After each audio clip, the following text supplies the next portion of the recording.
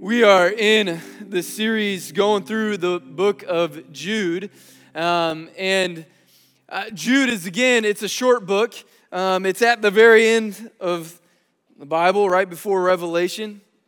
And if you remember last week, Pastor Tim was reading in verse 3, it says that it challenges us to contend for the faith. And when I think of contending, I think about college football. You know, college football is coming. Anybody ready for that? That doesn't seem sure. It's the wives in the room that are nudging you guys, right? They're saying, no, I'm not ready for Saturdays to be gone again. But it's always a dream of mine. It's like the best part of college football. You know, when you get to yell OH and everybody else says, so OH. It's great. Now we don't talk about the other team. And we like the idea of contending, right? If anybody's into college football, you look at the preseason polls, right? And the preseason polls say, hey, kind of their experts got together and were thinking these teams have great chances of not just winning a ton of games, but contending for the national championship. They're good enough. And there's other teams, right? They have the excuses of why they aren't good enough. Like there's some teams that will use the phrase, we're in the rebuilding stage. This is a rebuilding year for us. And it just is a good excuse if you aren't doing so good. It's hey, we're just in rebuilding phase. This is why we aren't winning games. But then if they're winning games, it's like, hey, we're pretty good. But there's only a few teams really, especially the way college football has been going the last few years, there's only a certain amount of teams that are they're actually as good as what everybody anticipates, right? There's a few teams that they're like, well, we expected this. We expected them to dominate. Here's the thing. As believers, as Christians, what Romans 8 says, that you and I were more than conquerors through Christ who strengthens us. So we aren't just meant to play the game. We're contenders. We're meant to win, not through our strength, because in our strength, we're not going to win, but through Him who strengthens us. And so Jude is writing to you and to me to contend for the faith because we're more than conquerors. And just like any good team, any great team, they study, they watch film to see who they're up against. Jude is writing this letter, and we spent time last week looking up who we're up against, and we're going to continue for a little bit to see who we're up against again, where Jude writes, and he says in verse 14, it was about these men, so the ones that we're up against, that Enoch, and then he's about to quote out of this ancient book of Enoch, and here's the thing. The ancient book of Enoch was not viewed as scripture, but it was highly respected by early believers. And so as Jude quotes out of this ancient book of Enoch, he's not trying to add anything new to scripture. He's not going to try to teach us anything new. He's taking what the Bible already teaches us and just describing it with this vivid description. And so he says again, it was also about these men that Enoch in the seventh generation from Adam prophesied, saying, behold, the Lord came with many thousands of his holy ones to execute judgment upon all and to convict all the ungodly of all their ungodly deeds, which they have done in an ungodly way, and of all the harsh things which ungodly sinners have spoken against him. So what Jude is saying is that judgment is certain. It's coming. Judgment is certainly coming on those who are ungodly because of their ungodly deeds, their ungodly way, because of their sin. Because they're not just they're sinning, but they're speaking against a holy, perfect, righteous God. So they're going to be found, what Jude is describing, he's saying they're going to be found guilty, convicted, guilty of all their crime, of their sin.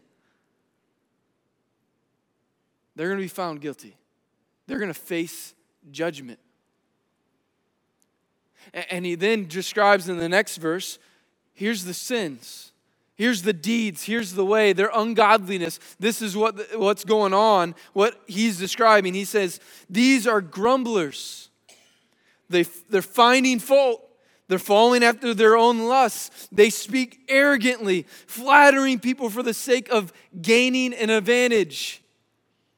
Why are they ungodly? Because they're complaining.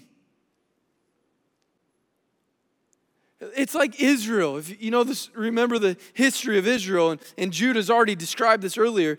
He said, Israel, when they leave Egypt and they're wandering in the wilderness, they start complaining.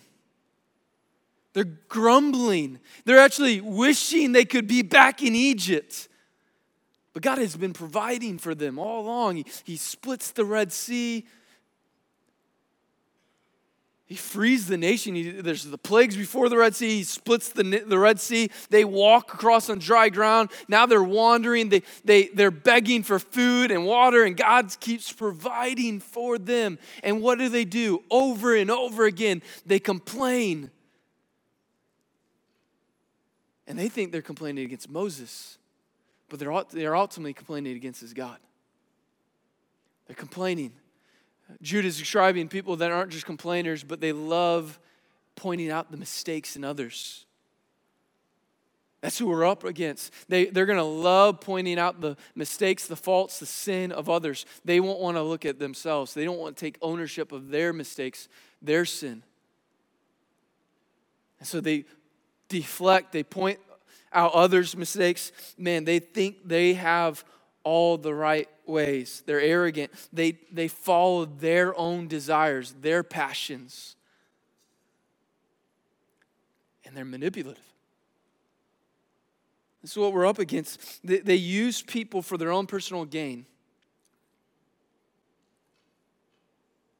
See, Jude is telling us, hey, as we are looking at the film, this is what we're up against.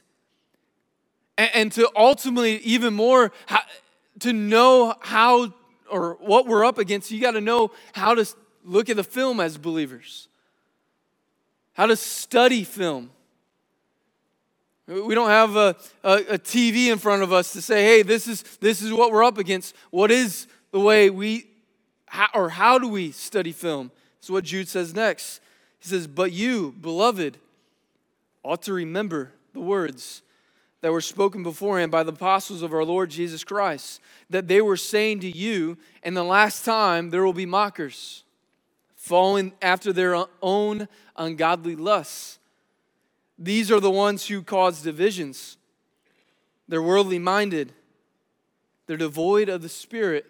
How we watch film is by remembering the words. And the only way for us to remember the words is knowing the words. So how often are you in the Word? Because he's saying, remember the words of the apostles. The only way to know the words of the apostles is by knowing the Word, remembering it. How often are we in it? Do we know it?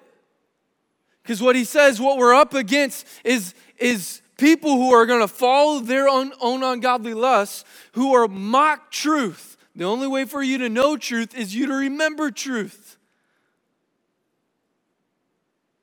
And they're going to try to creep in. They're going to try to cause division. And they're worldly minded. They're more focused on people and having people's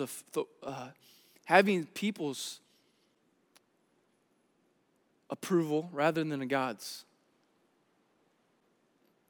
And they're devoid of the Spirit, Jude says. See, as believers, we're filled with the Spirit. He's saying what we're up against is people who aren't filled. They don't have the Spirit. They haven't gone from death to life. They're dead spiritually.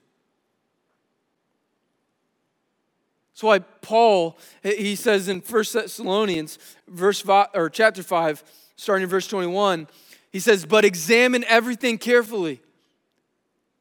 Hold fast to which is good, abstain from every form of evil. Examine everything carefully. Anything anyone is telling you, examine it. By remembering the words. Pick up, look at the film. Is it truth? Is it good? Even anything that's coming from this stage at Grace, you should examine everything carefully to make sure it measures up, it matches His truth, the Word. You're called to remember the Word. That's how we contend. We hold fast to which is good, abstain from everything that is evil. Because John 10:10, it tells us the thief, he comes only to steal, kill, and destroy. To bring ruin and destruction. So anything that is not truth found here, it is meant to bring ruin. That's what Satan's goal is to do in people's lives. To bring destruction and ruin. What does Jesus do? At the very end of that verse, John 10:10, it says, the thief comes only to steal, kill, and destroy, but Jesus has come to give you life and give it to you abundantly.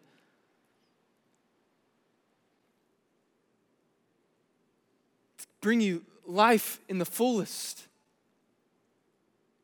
And so we are called to examine everything carefully. Holding fast to what is good and leaving, abstaining from anything that is evil. Because we don't want to buy what the world is selling. And so we examine, we remember the Word, we remember truth. And so Judas spends some time, he's going, hey, this is what you're up against. And you got to know it. But like any good team, they watch the film and they see who they're up against, and then they come up with a game plan. And so how do we contend? We contend by remaining in the fight. He says this in verse 20, but you, beloved, building yourselves up in your most holy faith, praying in the Holy Spirit, keep yourselves in the love of God, waiting anxiously for the mercy of our Lord Jesus Christ to eternal life. And he starts out and he goes, but you, beloved. And it's kind of weird phrase, beloved. Jude uses often through the book, this letter. Beloved, those of you who are loved by God, that have come to a point of deciding on Jesus, where you humbled yourself, realizing you deserve the judgment of God. You deserve to be found guilty because of all your ungodly deeds, your ungodly way, but you've humbled yourself under His authority, giving Him your life. You're the beloved. You're the ones who are loved by God, and you're called to be building yourself up in the most holy faith. It's holy because of who it's founded on. It's holy because of Jesus. And you're called to build your faith on the foundation. It's like the song we were singing earlier. Firm foundation. Christ is my firm foundation, the rock on which I stand. When everything around me is shaken, I'm glad that I put my faith in Jesus. We're building, making sure our foundation is secured on Him. And then Jude goes on, he says, praying in the Holy Spirit. And he's not saying, he's not talking about some ultra spiritual prayer life here. He just described people who are up against that. He said they're devoid of the Spirit. They don't have the Spirit. They're not made. They're still dead spiritually. But you and I, if we have trusted in Jesus, if we're the beloved, then we have the Spirit of God living in us. And as believers, we are called to remain in the fight. And one of the ways we remain in the fight, we use one of the greatest offensive weapons you and I are given, prayer. We're praying. We find ourselves praying often to remain in the fight, to contend for the faith. We're praying. We're building ourselves up in the most holy faith founded on Jesus. We're praying. And he says, keep yourself in the love of God. What is he talking about there? What does it mean to keep yourself in the love of God? Just as like believers, we're told we are the temple of the Holy Spirit. Because God's Spirit living inside of us, we're called to honor God with ourselves, honor God with our body, honor God with our life. And then there's this description that we're given in Scripture, that we're running a race. As believers, we're all running a race, heading towards our prize, heading towards Jesus. And that we should lay aside anything that is slowing us down in that race. Whatever it might be, whether that's sin or it's distractions, that we would put it aside so we could be fixed on Jesus, so we could run the race the way it was meant to run, that we could pursue Him and run towards Him, the author, perfecter of our faith. We keep ourselves set apart, different from the world. Yeah, we're a part of the world, we're in the world, but we're not of the world. So that we can be set apart. We can keep ourselves in the love of God so that we can be used by Him. It's the way we remain in the fight. And then he goes on and he says, waiting anxiously for the mercy of our Lord Jesus Christ to eternal life. Kind of find it really interesting. He says, wait anxiously. And anxiousness, most of the time in Scripture, is looked at as a negative, but here Jude writes it as a positive. It's negative most of the time, and it's sinful most of the time because of the fact that when we're anxious, and we're called to be in the Bible, to be anxious for nothing. But when we're anxious, usually it's because we're not relying on God. We're trying to have all the control. We're trying to have the reins and be in control, rather than trusting in Him who is in control. So anxiousness is normally wrong, but Jude describes waiting anxiously, and he says for His return, for Jesus to return, which is one of the foundations that we believe, right?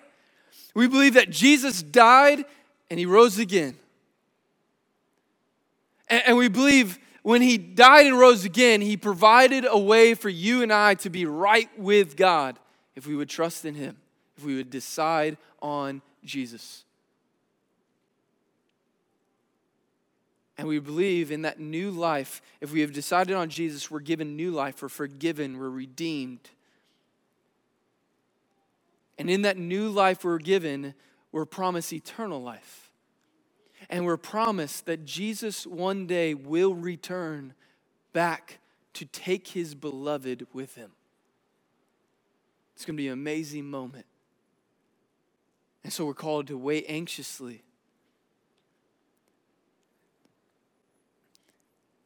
It's like this. This week I came home a little bit later at one of the days of the week than the others. And I have a son who's 1.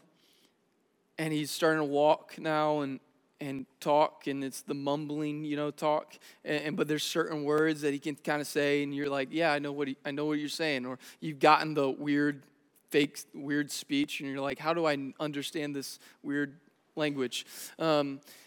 But I came home, and in our way our house goes, he goes through this breezeway, and you go into the kitchen, and in between the kitchen and the living room we got this gate. And that gate is to keep the dog and the kids all separated a little bit, and the toys and all that nonsense. But I come through the door, and here's Will, and he's just eye level with this gate. And so to look over it, he has to get on his tiptoes.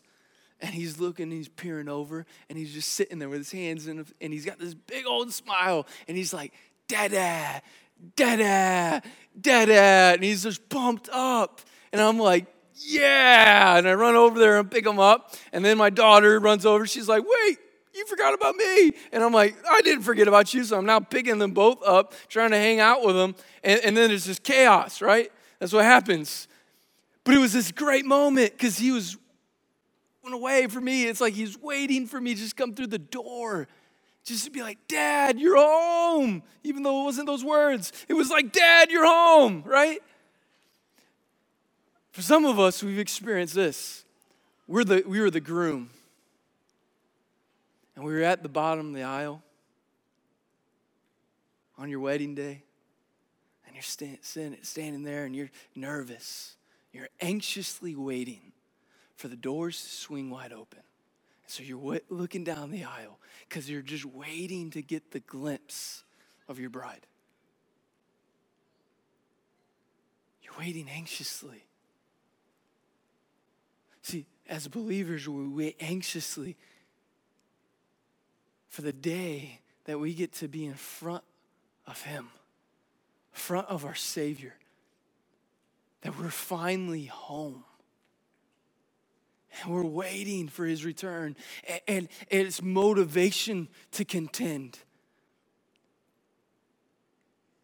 As we wait, as we build ourselves up in the most holy faith, as we pray, as we keep in the love, keeping in His love, and as we wait anxiously for His return. But we don't just sit back and we aren't doing anything as believers. We're called to do something while we wait.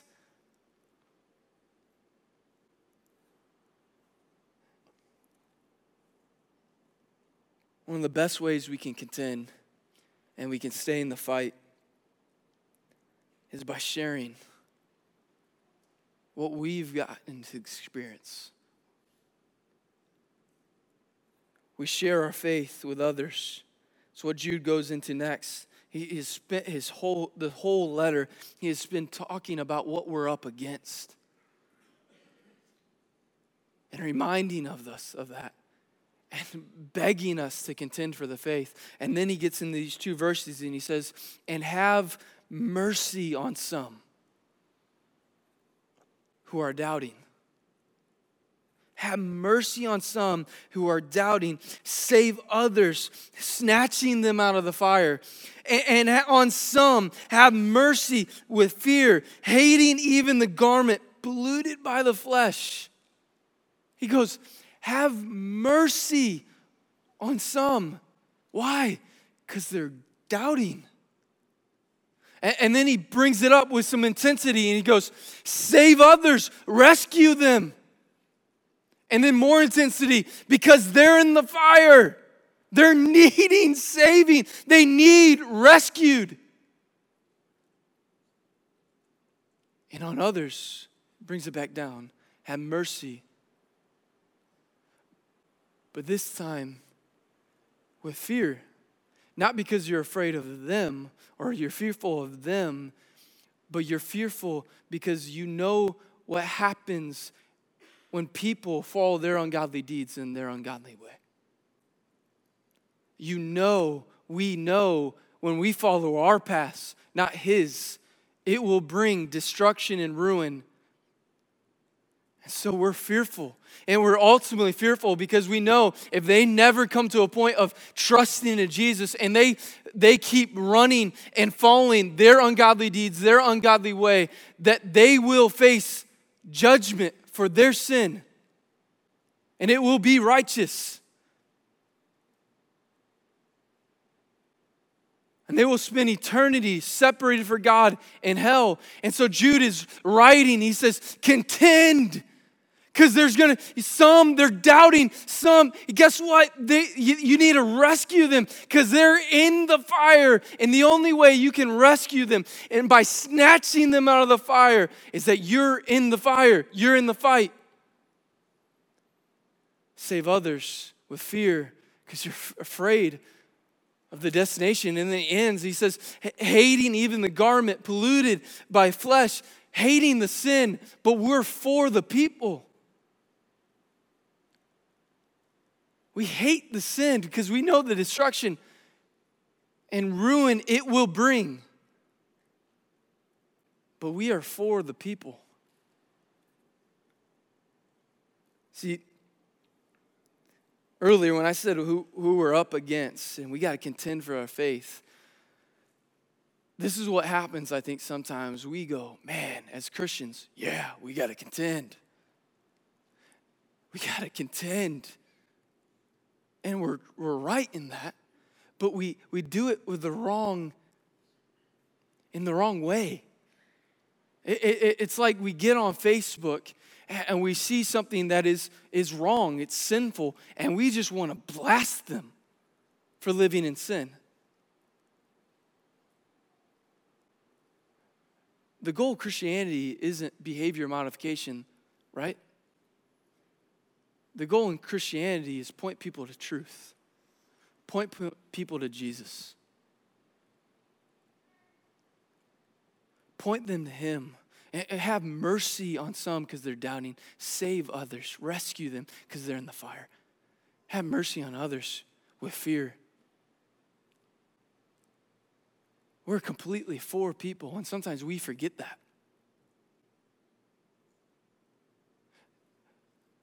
But then there's the flip side. As I say that, sometimes we go, yeah, it's all about love. And we're right.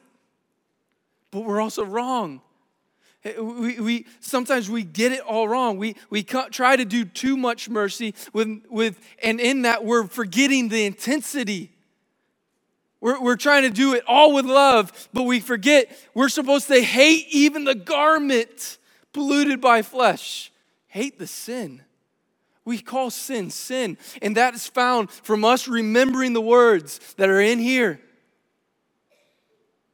Knowing truth. Speaking truth. And we do it with an intention, but with intensity, because we're trying to rescue by pointing people to Jesus, but we also do it with mercy. It's the love and grace, and they have to go together.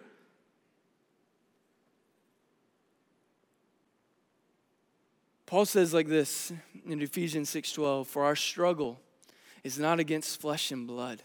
It's not against people. But it's against the rulers.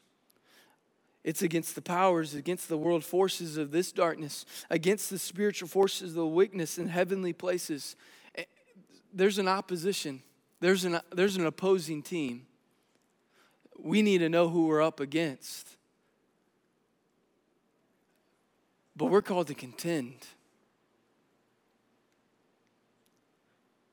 And we're called to be on a rescue mission. See, Jude starts out and he says, contend for the faith earnestly. And then in the next verse, he says, because some have infiltrated their way in.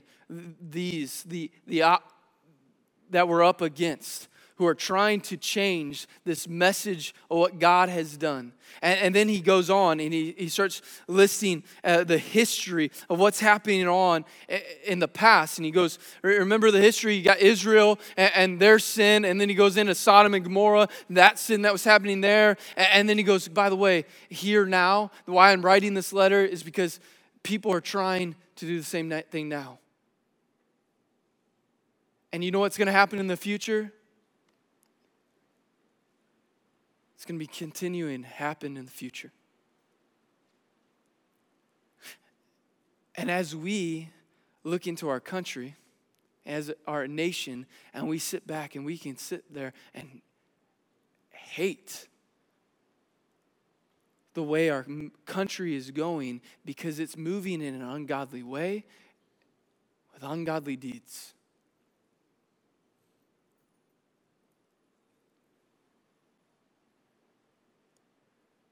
It's all the more reason we have to contend.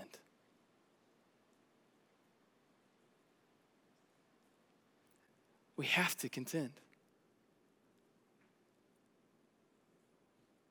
We have to value building ourselves up in the most holy faith by remembering the words that have been spoken to us, by remembering the truth that are found in God's word, by building ourselves up in the most holy faith, by praying, by keeping ourselves in the love of God, by waiting anxiously for His return, by sharing our faith with others. And as we share our faith with others, as we contend for the faith, the why we contend, the motivation of why we contend is what we sang about earlier and what we read earlier. It's the end of Jude. It's Jude 24 and 25. Again, where Jude says, now to Him who is able to keep you from stumbling. Now to Him who is able. It's not a statement of, I wish Jesus would just keep me from stumbling. It's a declaration. This is what God does. He keeps me from stumbling. Jude is praising God, thanking God for His ability to keep us from falling and failing. And then he says, and to make you stand in the presence of His glory, blameless, with great joy.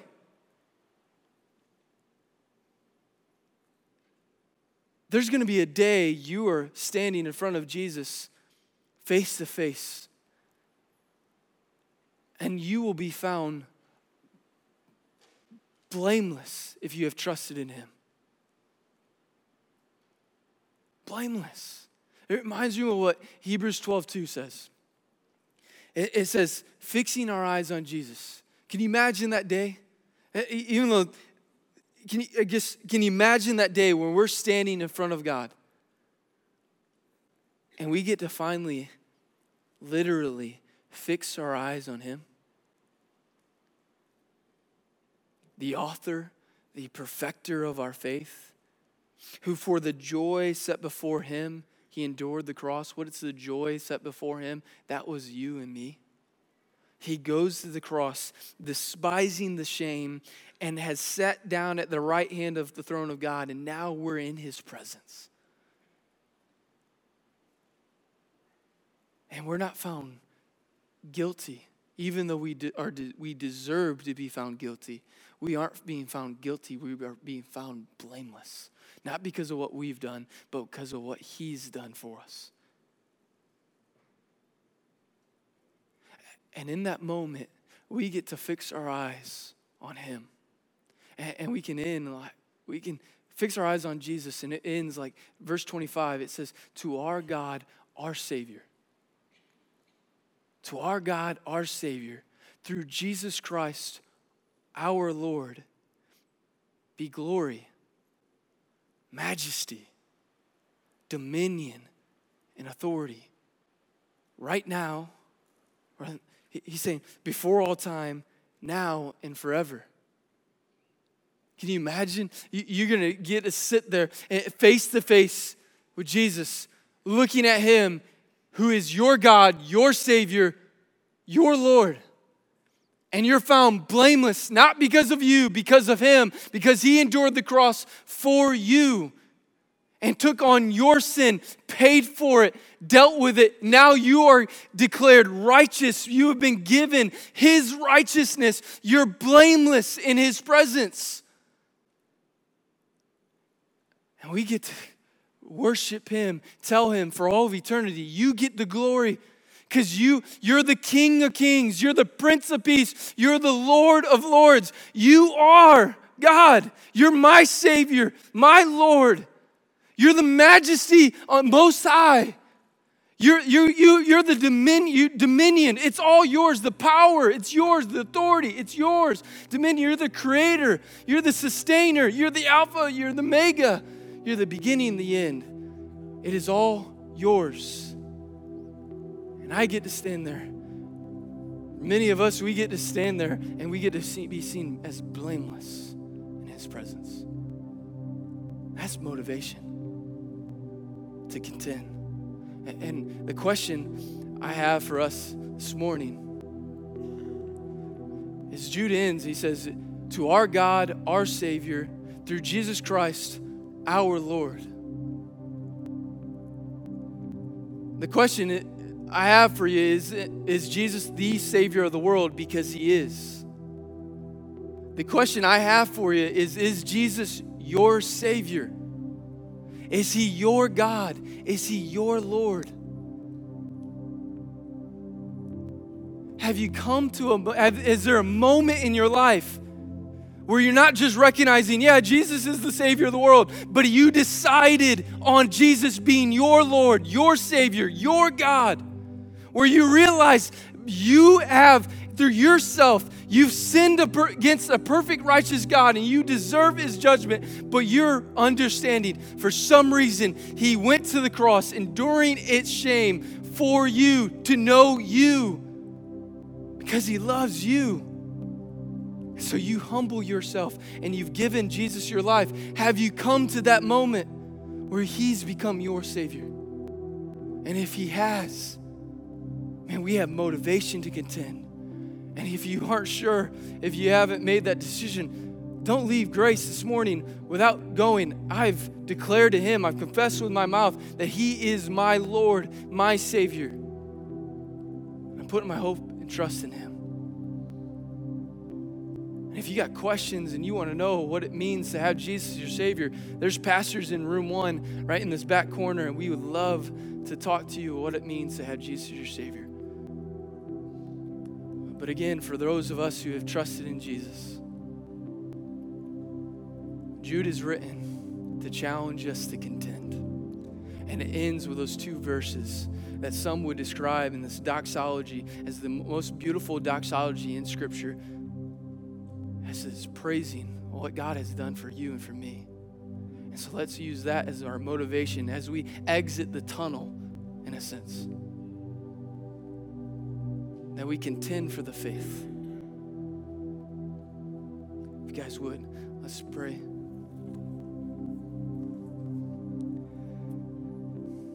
Dear Heavenly Father, we thank you for this day, and we thank you for what you have done for us.